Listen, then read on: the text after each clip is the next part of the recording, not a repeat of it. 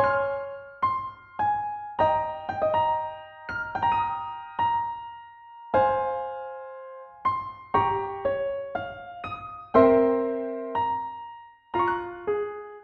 everyone, I'm Utkarsh. I'm thrilled to welcome Mercedes Bent from Lightspeed Ventures. She's somebody who's had an incredibly interesting career, and today we're going to dive deep into some of her career principles and how she's looking at education, future of work, and other such parameters. So, welcome, Mercedes. It's such a pleasure to host you on Network Capital.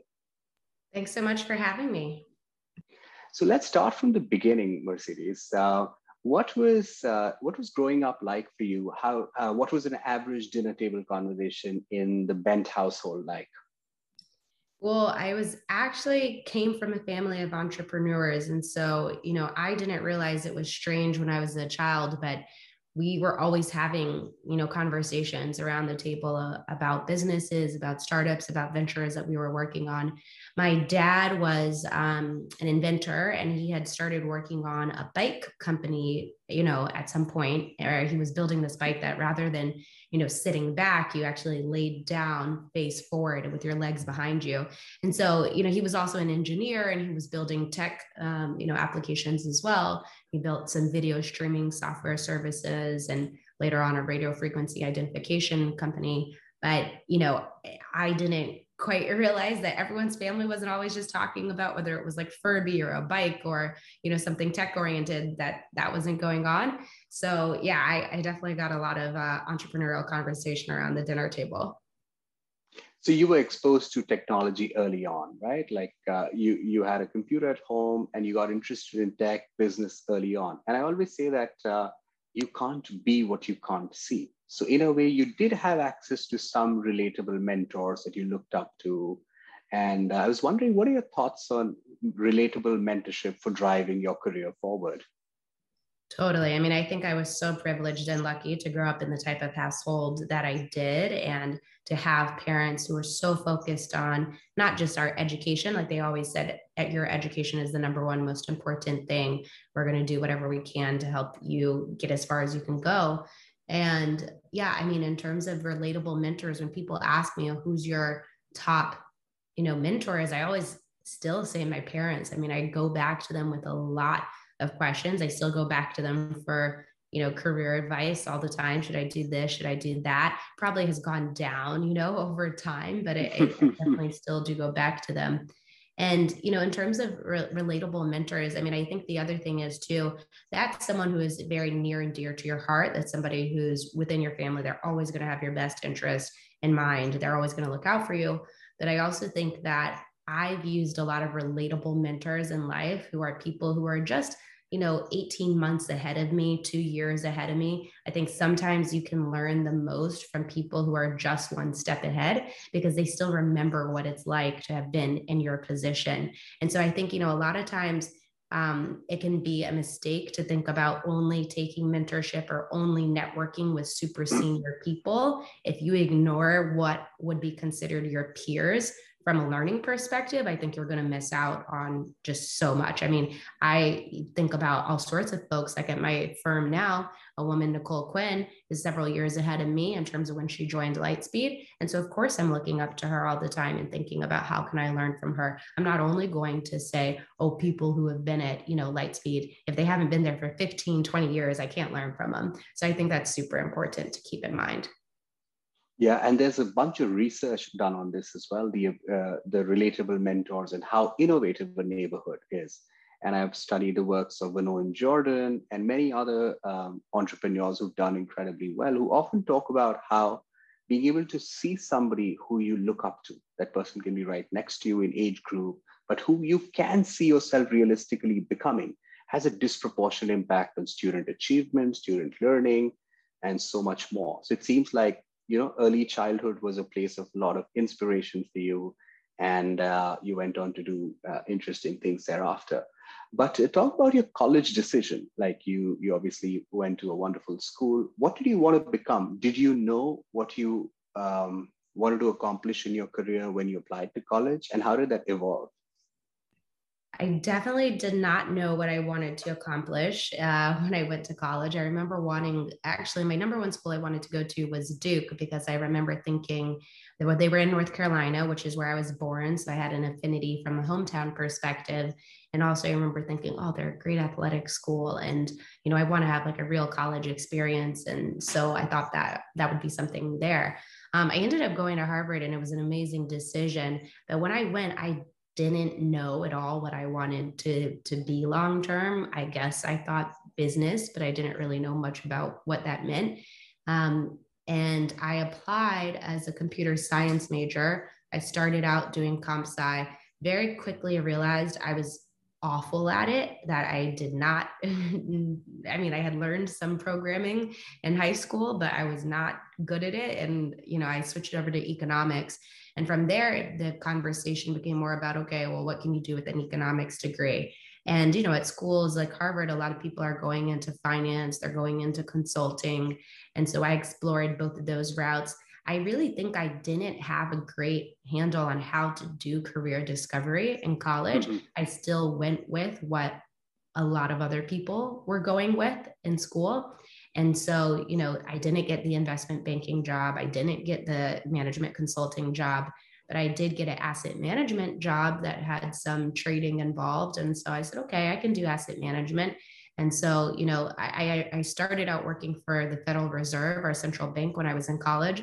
I worked for them for a year. And then post school, I was working in asset management. So lo and behold, I found myself doing asset allocation with my economics degree. Yeah, and on Network Capital, one of our most popular cohort-based fellowships is called "I Don't Know What I Want to Do with My Life" fellowship. And the interesting thing is, of course, college students join, but also sometimes very serious people, 25, 35 join to figure out, how do you make sense of this changing world all the time? So because career discovery, honestly, is a challenge. It's an unsolved problem. You've invested in a few companies that try and address that space. And there is a little bit of a pressure on kids to figure out what they want to do early on in school. Everyone does an investment banking internship at a good school, and or tries to do that. And I feel that slowly should change or is changing. Are you seeing that in today's world, in the Gen Zs, the career choices that they're making today?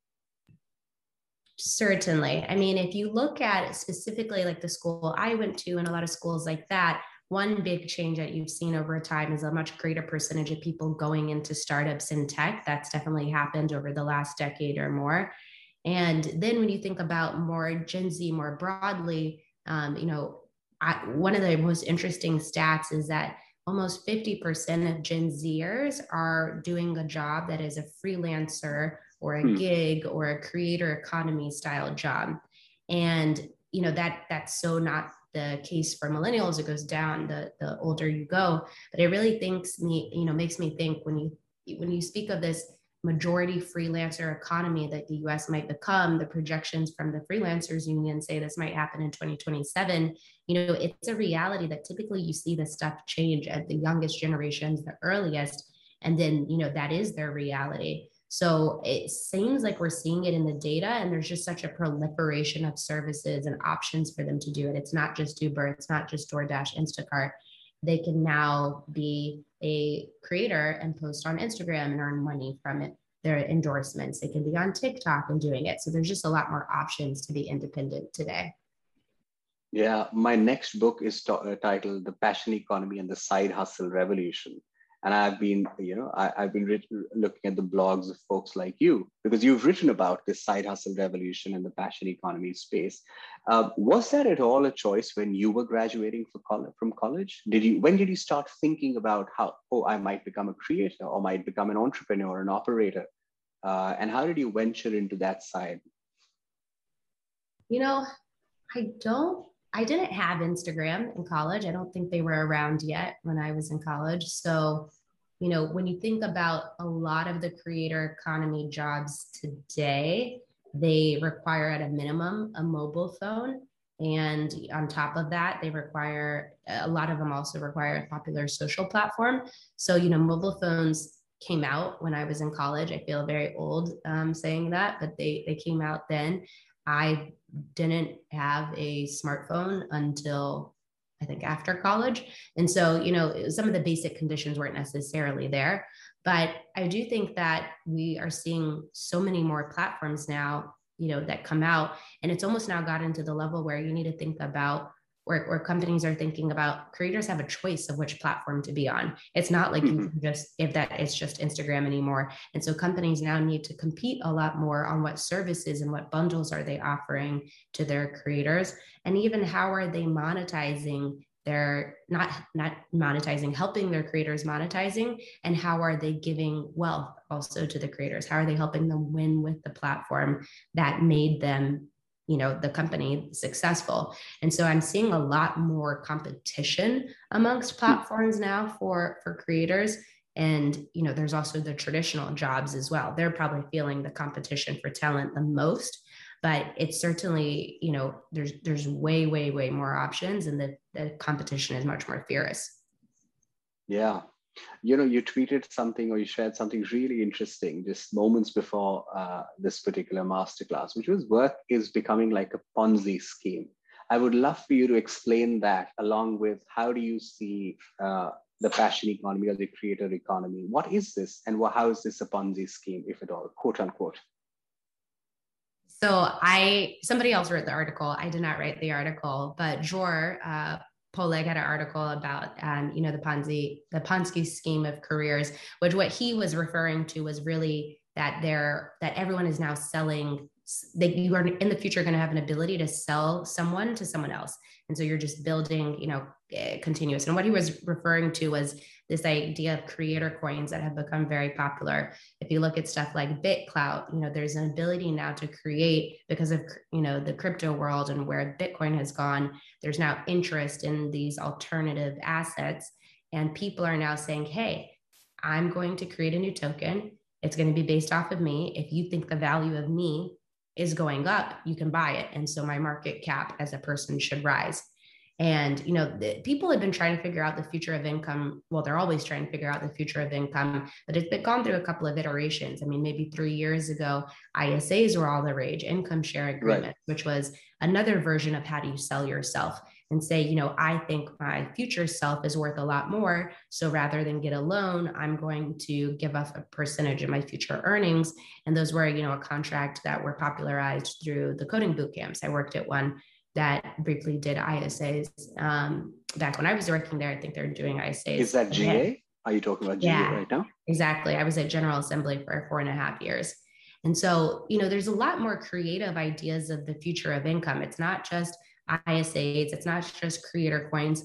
There's another company called Pando Pooling that is working on career pooling, which they're mostly working with athletes today. But you think about, okay, in a sector or a group of people, maybe such as founders, where there's probably a really high failure rate, but the potential outcome of someone who makes it is extremely large, is this idea of a group of people agreeing to kind of share the future resources of whoever makes it out, so to speak. And so they enable people to set up those type of agreements. And then, there's also, gamified life type of companies. There's companies where you can sell your time, you can sell your decisions about your life. There's a company called Nunu, which people, creators can say, hey, you can tell me what to eat. You can tell me where, what to buy a dog, where to go, what to wear. And they are selling their decisions to other people. And so I call that kind of category gamified life. There's all these amazing new ways to earn money that are all just renting out your time. But more interestingly, they're not all just renting anymore. A lot of them are offering investment in yourself as well.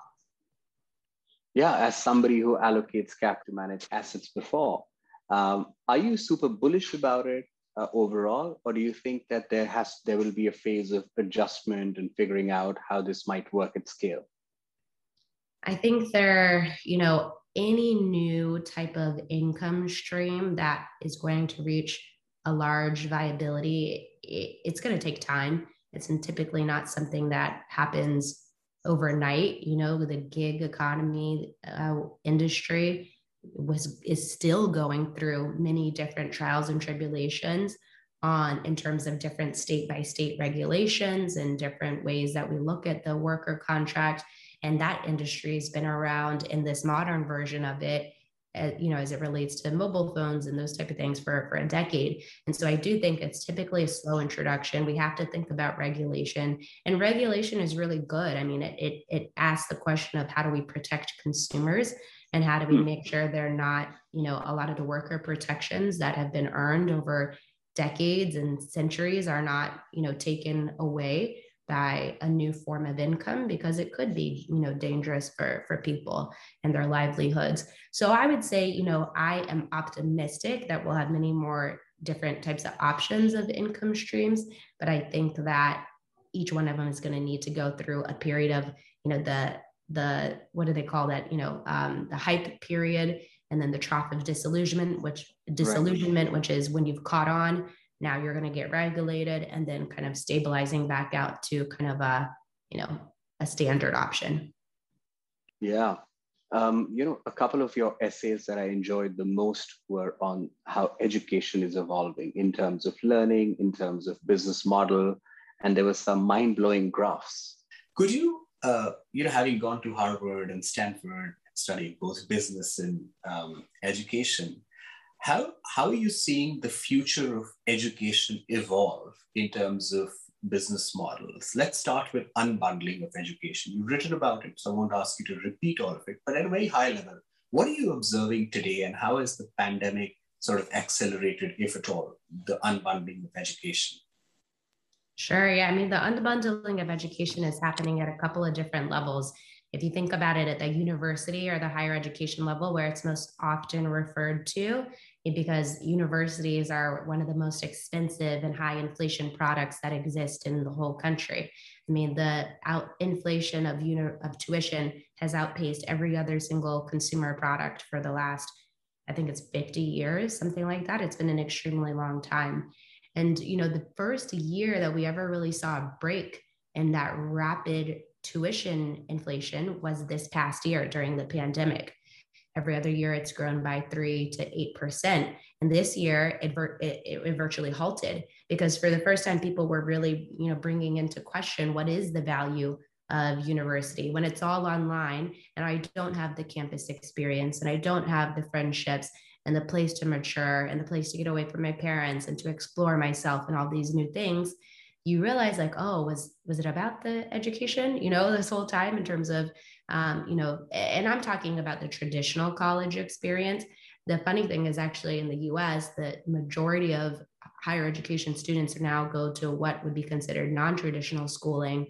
That's schooling that is beyond the 18 to 22-year-old range, and that extends into part-time, online, remote distance learning. And so I think, and those are lower priced options. So I think when we talk about the unbundling of higher education in the university, there's already a large segment of the market that has figured out there's another way to do education that's more economical. And so it's asking the question of, why do we put necessarily on a pedestal all of the, more traditional education forms that once the pandemic hit, they weren't nearly as attractive. It was things like 20% of, some schools they saw people waitlisting until a future year. They didn't even want to go.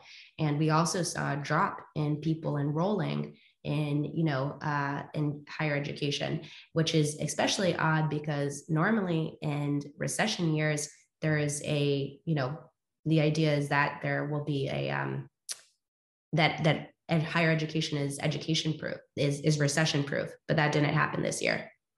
And just like, staying on this topic of unbundling and how things are going. So I think student expectation changed big time. People started expecting different things from the college. And they realized that perhaps college had become a little more of a signaling than anything else. Do you foresee this remaining the trend, or will college education or business school education bounce back to the way it was? We have seen the growth of new cohort-based platforms, one of which is, Network Capital, which is emerging. And we are seeing that community is something that people pay a huge premium for, the ability to really form meaningful connections. And people are very happy to go to a place where they find community, go to another platform where they learn, and ideally a platform where they can do both, which is what traditional college was supposed to be, school was supposed to be. How are companies responding to this challenge of providing community and learning and fun together, like the bundled college experience on the cloud? Yeah, I mean, well, we're seeing a lot of disaggregated services where people are providing different, pieces of it. I think in many ways, we're seeing on the consumer side of things, people getting a lot of community out of things that are not, college experiences at all, in terms of getting community out of social media or out of gaming companies or out of experience economy companies. On the education side, I see people doing, it's kind of funny that cohort-based learning, like that term, is more popular now, because in school, all of school that we go to is really cohort-based learning. But what cohort-based learning does really well is it does have a greater emphasis and focus on community. And so maybe that is connected to the fact that the higher education system, which has provided community for a lot of people, graduate students and undergraduate students, maybe it is going to take up some mantle. I think that the degree in the US has been extremely, extremely sticky. And, the 4-year college degree. And I don't think the product is going to die overnight. I think the US also has a, large immigrant percentage population, and continually that new immigrant inflow also tends to value the 4-year degree very heavily. And so I do think it'll be for some of those reasons. And one more reason, the US doesn't have we have obviously the social stratification in the US, but only one of the biggest ways to jump in social mobility in the country is based on what school you go to. We don't have lords and ladies, we don't have prince and princesses. And so when you want to rise in the social ranks, actually one of the few ways to guarantee do it is through college.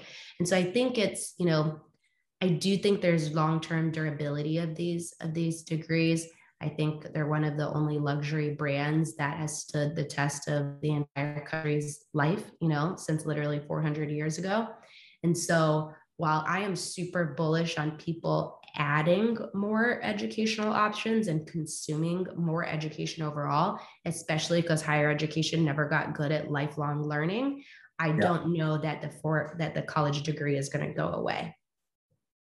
Yeah, I read that 26 to 35-year-olds are the ones who are spending so much on online learning. When we look at our monthly paying subscribers on our platform, 26 to 35-year-olds are disproportionately represented. So what happens at this age group, and what are 26 to 35-year-olds realizing in terms of advancing their careers?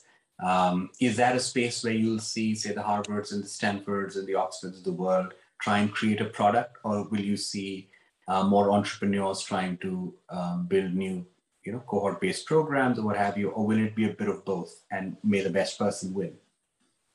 Yeah, I think, so some of the universities do have products. Obviously, there's graduate school education, there's executive education, and then there's continuing education. Continuing education hasn't responded as quickly to the market need as I think the private companies have. There have been some private company partnerships with continuing education companies, like Trilogy partnered with continuing education arms to launch a coding bootcamp, and that was very successful.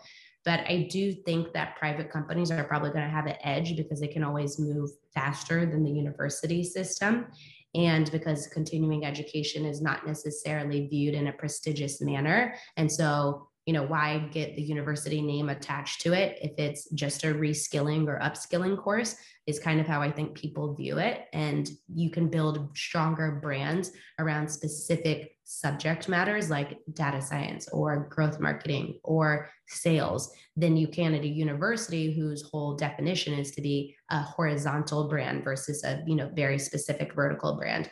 So I do think that private companies will have an edge there. And you've actually worked at GA and then also at an edtech company trying to bring about new kinds of technologies. What did you observe then? What did you learn more about, say, student attitudes on one hand and product development on the other? What were your insights as a young professional trying to understand this big, confusing space of education, both in the edtech company after GA and at GA? Yeah, I mean, I think at General Assembly, there was always a goal and a hope that in the beginning that we would change the entire higher education system. But what we found is similar to what you guys have found, which is that the kind of target audience was an older person. For us, it was around 25 or even 28 to 33. And at General Assembly, it was also often a college educated person. It was something like 50% plus of people, sometimes as high as 70%, depending on the class, had a college degree. And so when you think about that, it's not necessarily the folks who didn't go to college. And I think that is something that really needs to be solved in the country is we have, if you look at all adults, a third of adults have graduated from college. A third of adults went to college but didn't graduate, and a third of adults never went to college.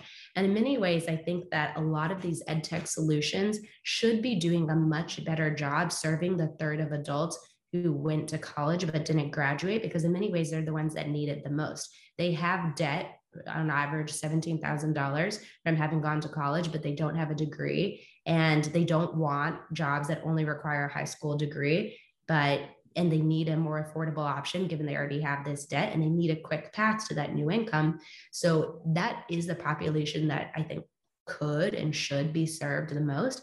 But, a lot of times we don't see that because a lot of the, places that these companies, the rescaling, the upscaling and training companies have come from and the jobs they target are very, technical jobs in terms of a lot of their first wave was software engineering and user experience design and data science. I do think that, we're investors in a company called FlockJ at Lightspeed, and they're doing sales training. And I think that's an amazing, subject matter because it's very accessible for a lot of different types of people. And so one of the things I kind of realized is that if you want to have the most change, if you want to drive the most innovation in the industry, you really have to get creative about who is your audience and make sure you're not just serving an overserved portion of the market. Yeah. And you've also led, I believe, an investment in a career discovery company that forms an interesting sort of match between employers and those seeking employment. So this unbundling is happening also in the career discovery space. Do you see this industry becoming or evolving in a certain way? Because clearly finding top talent or right talent for the right job is hard. It's expensive, and there isn't really a solution for it. So how are you seeing this evolve? And I would love for you to answer this question, keeping inclusion and diversity in mind, because that's something that I would love to see more companies devise solutions, employability related, that keep these two pillars at the center of their solution. Completely. Yeah. I mean, Forage is a company that I invested in. I invested in the Series A last year that is doing career discovery. And what they're doing is so interesting because in some ways they're really creating a whole new category of a company. What they do is they work with employers to create courses about what it's like to work at that employer. And so the employers pay them on, like an annual contract. And to the consumer side, to the candidates, it's all free. They get tons of, courses that say this is exactly what JP Morgan or Goldman Sachs or Bain or Deloitte or, whoever it is, this is what they want you to learn.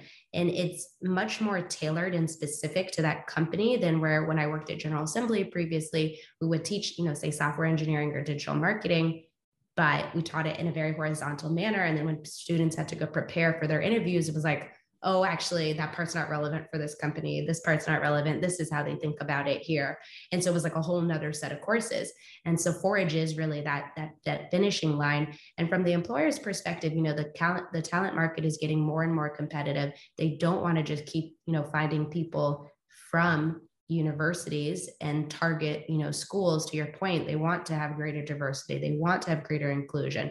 So what better way to do that than by opening up their insights to the market about how they do what they do, and giving court people that training, that skills before they joined. So when I think about what some of the biggest innovations in in career mobility now, in career mobility, it's not reskilling, it's not upskilling, it's pre-skilling. It's this idea that Forage has really created a new category around, of training before you hire, and that being a way to also even the playing field. Because I remember I used to sit and say, like, what, if someone just told me what investment banking was, I'm sure I could figure it out. Like, I'm a smart person. And, when I went through those interviews, like we were talking about in the beginning, at college, I just didn't, I told you what my parents had done. I had no idea what investment banking was. Like, it was so foreign to me. And I think it was just too big of a learning barrier. There was no one to teach me how to do it. And so I really love what Forage is doing in terms of pre-skilling, evening that playing field of access to information. And then you can just see how people perform.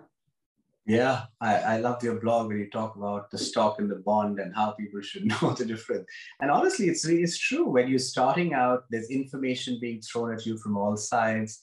And it's really challenging, just figuring out what to do with your life and how do you navigate this entire system.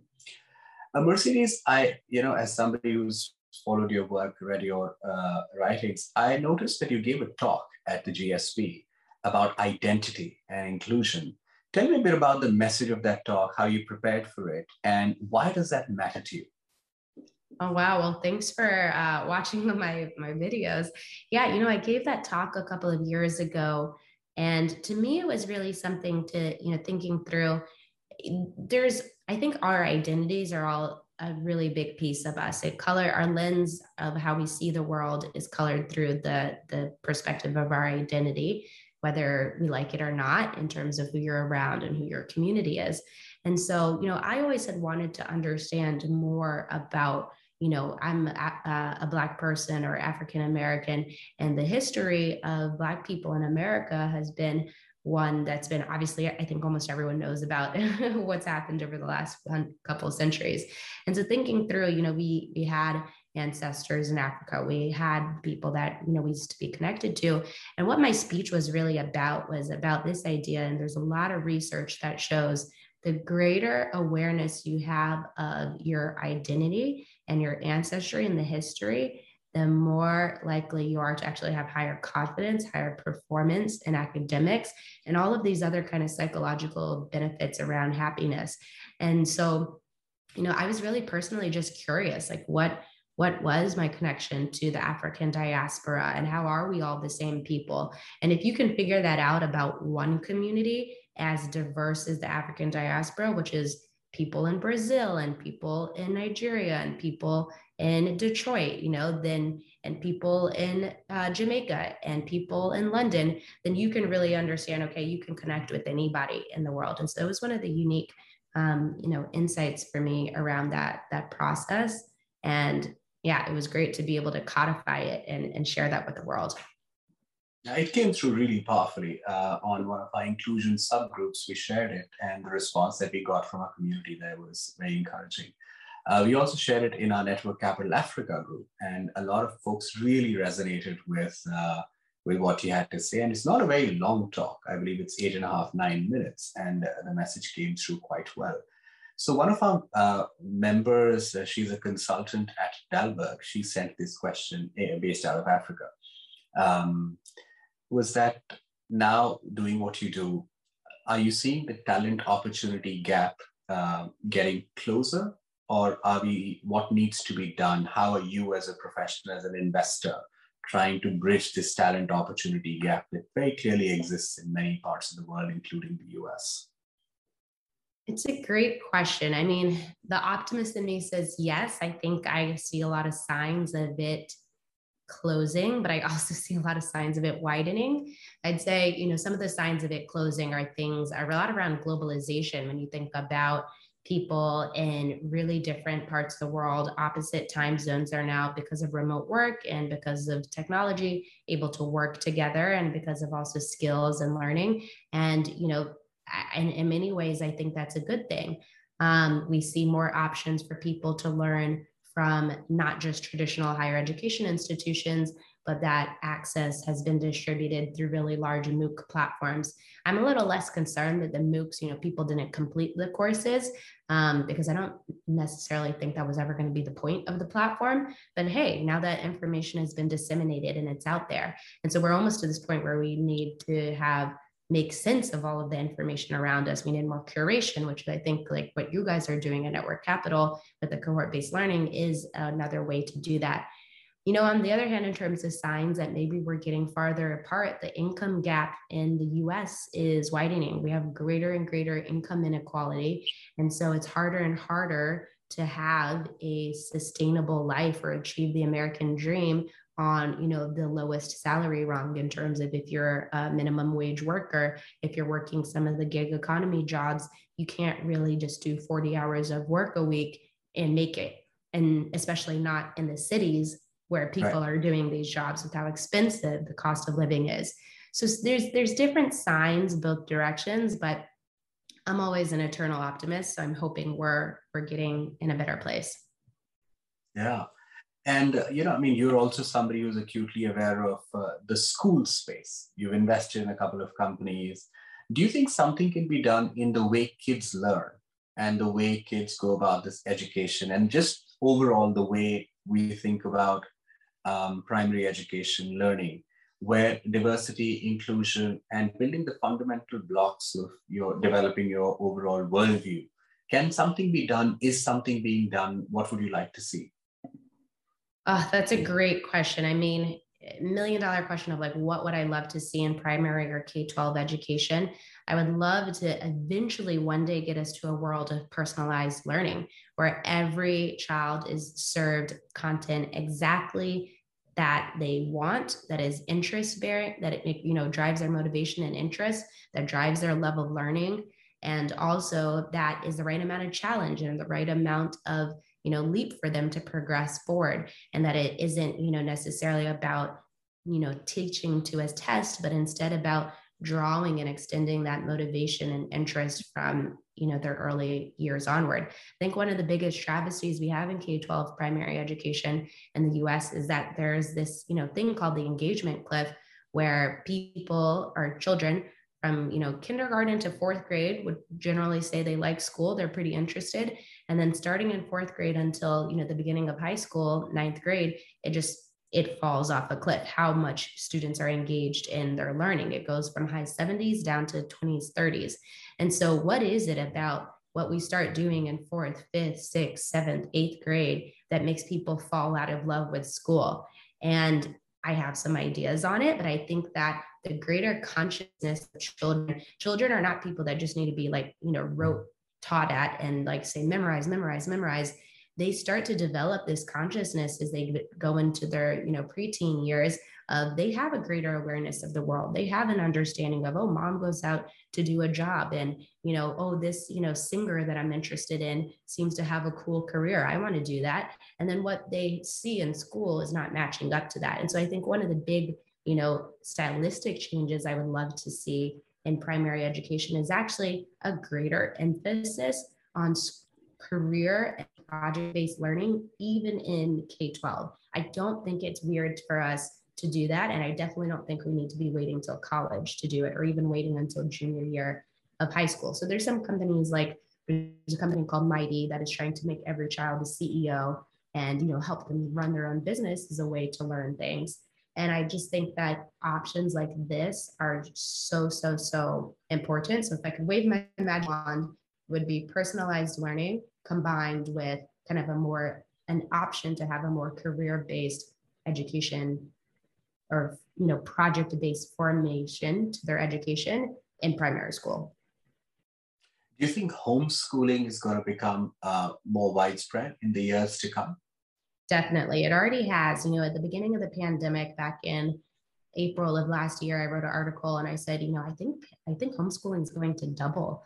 I think it's going to be much bigger. And that definitely proved true. I mean, the homeschooling did double over the last year. And it was because in many ways, parents were realizing that this black box of education that, you used to send your kid to school and not worry about what they were going to do. It was daycare. And when they got home and they realized, oh, wow, this is what they're learning. This is how much free time they have in the day. There's not enough content, then people really want to start investing more. And so we saw such a growth in not only homeschooling options, micro schooling options, learning pods. And I think people are realizing like, hey, that might just be better for my child. And actually, interestingly enough, you see some of these, actually, you see a much higher rate of women of color being ones that are now wanting to homeschool in terms of children who are in K-12, children and teens, mostly teenagers. But I just think it's really interesting when you realize that there's communities that just find this to be a better learning option. Yeah. Any thoughts on why that is the case? Women in color wanting more of it, and what might be the solutions they are working towards? I know this still needs to be explored more. I was wondering if there is some initial thesis that you have. Yeah, I've read some articles that show, that there is a higher percentage of Black women teenagers that are staying home and homeschooling. And, there's a lot of reasons. I don't know the full reasons, but I think some of it has to do with, feeling like they can control their schedule from home. Some of it has to do with not feeling like teachers necessarily represented or have their best interest at school. And some of it has to do with the social anxiety of being at school. So I'm not entirely sure, but I certainly saw those articles and wondered the same thing as you. Yeah, this definitely needs to be teased out. And maybe this homeschooling, I see that becoming slightly more of a trend in the UK, slightly more of a trend in India. So maybe we'll see more of it, and a lot of innovation there, thereabouts. But what I wonder a lot is that what is the purpose of education, and how does passion economy and the creator economy come into fore? Like 15-year-olds are now starting micro venture capital funds, are becoming TikTok stars, doing all sorts of things. And they're also supposed to learn, basic calculus. So I wonder like how all of this fits into the purpose of education and the way the economy is going, and how this dance might pan out. Yeah, it's a great question. How many of us actually use the math that we learned in high school? I mean, I took pre-calculus, I took, I guess, calculus, I took geometry or maybe trigonometry, something like that. I couldn't tell you how to do any of those things today. Now, are the concepts generally useful? Yes, I think it's good that I know something about the concepts generally, but most people don't need it day to day. And so it really, I think this other thing in learning, that there's always this question of, just in time learning versus being taught many things ahead of time before you needed them. And that's a big question that the education system is constantly grappling with. What is the necessary foundational layer of knowledge that every person needs to be a part of society versus what information can they learn later on in life and pick it up as they go? And, I would argue maybe we don't need all of that as the foundational layer. Definitely not all of high school felt like a necessary foundational layer. And given that there is a way to incorporate those concepts through teaching career-focused things, maybe someone would be really interested in learning algebra if they understood that, they were taking a creator economy class and they wanted to understand the velocity of growth of their follower accounts. Oh, wait, you need algebra to understand that. And so you can really wrap in concepts in a thematic way that I don't think we've done a great job at doing. I think I heard Robert Refkin, I think the CEO of Compass, was talking about essentially what you were speaking about, the relevance problem. Some people could be super interested in geometry or calculus, but everybody does not need to be interested in everything. And I think one challenge that we're grappling with in the education space in school and college is that students are supposed to master a wide array of subjects without understanding the relevance of it. So I think maybe some edtech companies will try and, or maybe schools will try and solve the relevance issue, which hasn't been done so far. So career discovery, perhaps at a younger age, who knows?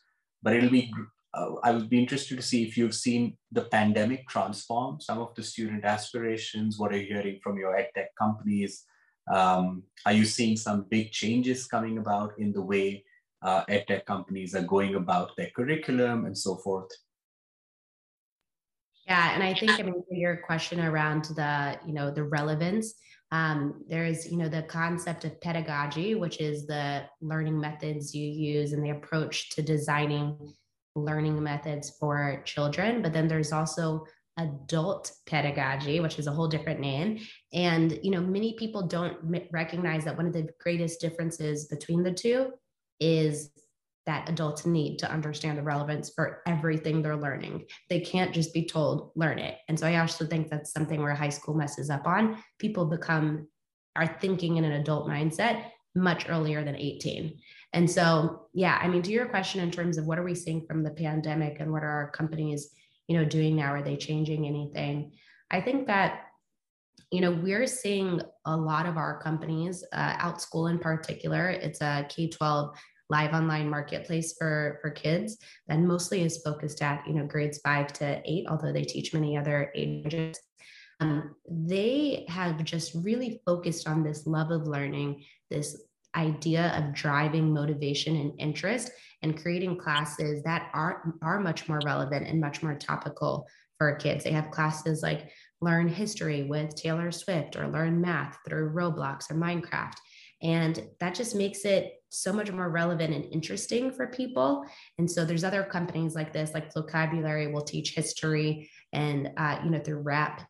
And so I think there's a lot of companies out there that are trying to make content more relevant and interesting. And in some ways, this is better for teachers too, because it helps them unleash their creativity. So OutSchool saw such a surge over the pandemic. I mean, just the hugest growth ever, because people really were seeking out this content. If I'm going to sit at home and if I'm going to learn remote, it has to be interesting. And teachers also wanted to spend their time that way. So yes, we are definitely seeing a change from the pandemic. Yeah, and then just the last section of this masterclass, I just want to talk about your productivity, your personal schedule, and you and the creator economy. So are we going to see like established venture capitalists like you perhaps launch their tokens, perhaps monetize, have a portfolio of careers? Have you dabbled in that space? You're a prolific writer. You get, is something coming along for you on those lines? Is a part of you trying to do something else? I mean, it's a great question. I think that to be a good venture capitalist, you need to constantly be diving into whatever is the newest trend, especially consumer VC. You need to understand how consumers are thinking and feeling and moving, and you can't just study that from an ivory tower. You have to be in the thick of things. And so, yeah, I mean, I think gaming is the new social, so I play a lot of games in my free time, and oh great, that's work. I think about when I was getting interested in crypto, I'm like, I'm not going to just look at crypto, I'm going to buy crypto, and I'm actually going to go in and be a owner. And so the same thing will happen when these other things take off. I think of I am a writer, I have my blog, I have people that thankfully, like you, have read some of them. And so, I think about all of these things too. Should I use Substack? Should I use Patreon? Should I use OnlyFans? Like, maybe not yes to all of them, but I considered them all, because you do have to think about constantly what are new distribution methods, what are new, areas. For me, it's a little bit less about monetization, but I think it's really about like becoming a consumer of these and trying them out. In a way, even a venture capitalist needs to have her anthropologist hat on, right? You have to sort of dive in, study the tribe that you're looking to invest in, and see how it goes. Really. Overall, the pandemic, like your personal schedule, anything that you've changed your mind on or rethought about, any predictions that turned out to be exactly how you thought, any turned out to be exactly opposite of what we thought. We love rethinking on Network Capital, and we love to ask interesting people what they've changed their mind on. That is a great one. And, I actually have a blog post I've written, but haven't yet published about what I got right and what I got wrong in terms of what I thought would happen in ed tech during the pandemic. And so one of the ones I mentioned I got right was, homeschooling will double. I think another one of the ones I got right, I mean, some of these were already happening as I was writing it, but it was in terms of parents being much more involved in their, child's education. And, some of the ones that maybe I didn't get right are things like, I was seeing at the time a lot more advertising solutions in schools and thinking through, now that there's been a decimation of a lot of the in-person stores and people are spending more time online, maybe there'll be more advertising companies there. Of course, there's like COPPA and different regulations that make it so you can't do that, but I thought they would target the parents more. And I haven't seen as much of, companies using parent-focused education to do advertising as I would have thought. Another thing I didn't see as much of is, childcare was clearly a massive problem. And I said there will be really big calls for childcare reform. And we didn't see nearly as much of it as I thought. Like, I think it was kind of a huge topic of conversation. People were moving in with their parents and their grandchildren in order to have a family structure that would allow them to keep working. But, a founder said to me, childcare is always kind of a second tier issue in the politics sphere of America. And so I thought we would just have much further progress on that topic than we do today. It's still kind of the same as it was a year ago. So some things like that, I wouldn't say necessarily changed my thinking. I still think that they're important and could happen in the future, but I think that they definitely didn't come true. I'll try and think of one that maybe I changed my thinking on. I'll try and think about that. And lastly, as an operator, as an investor, as a writer, what is your one message to millennials and Gen Z around the world listening to us as and when it'll be published about truly acting on inclusion as an operating principle? I heard you once talk about now entrepreneurs have a little bit of leverage in terms of negotiating with VCs in terms of their inclusion and diversity principles. What's your parting message to the millennials and Gen Zs listening to us?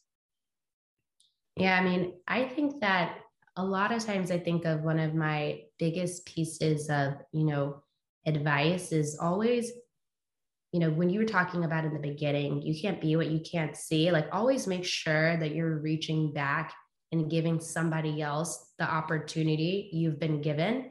I think if everyone had that mindset, we would just see much greater levels of diversity, inclusion, and see people, coming up the ranks. I try and think of it as you don't, start giving back when you make it. You give back as you make it. And so I think that that's something I always try and think about. I do tons of mentoring calls.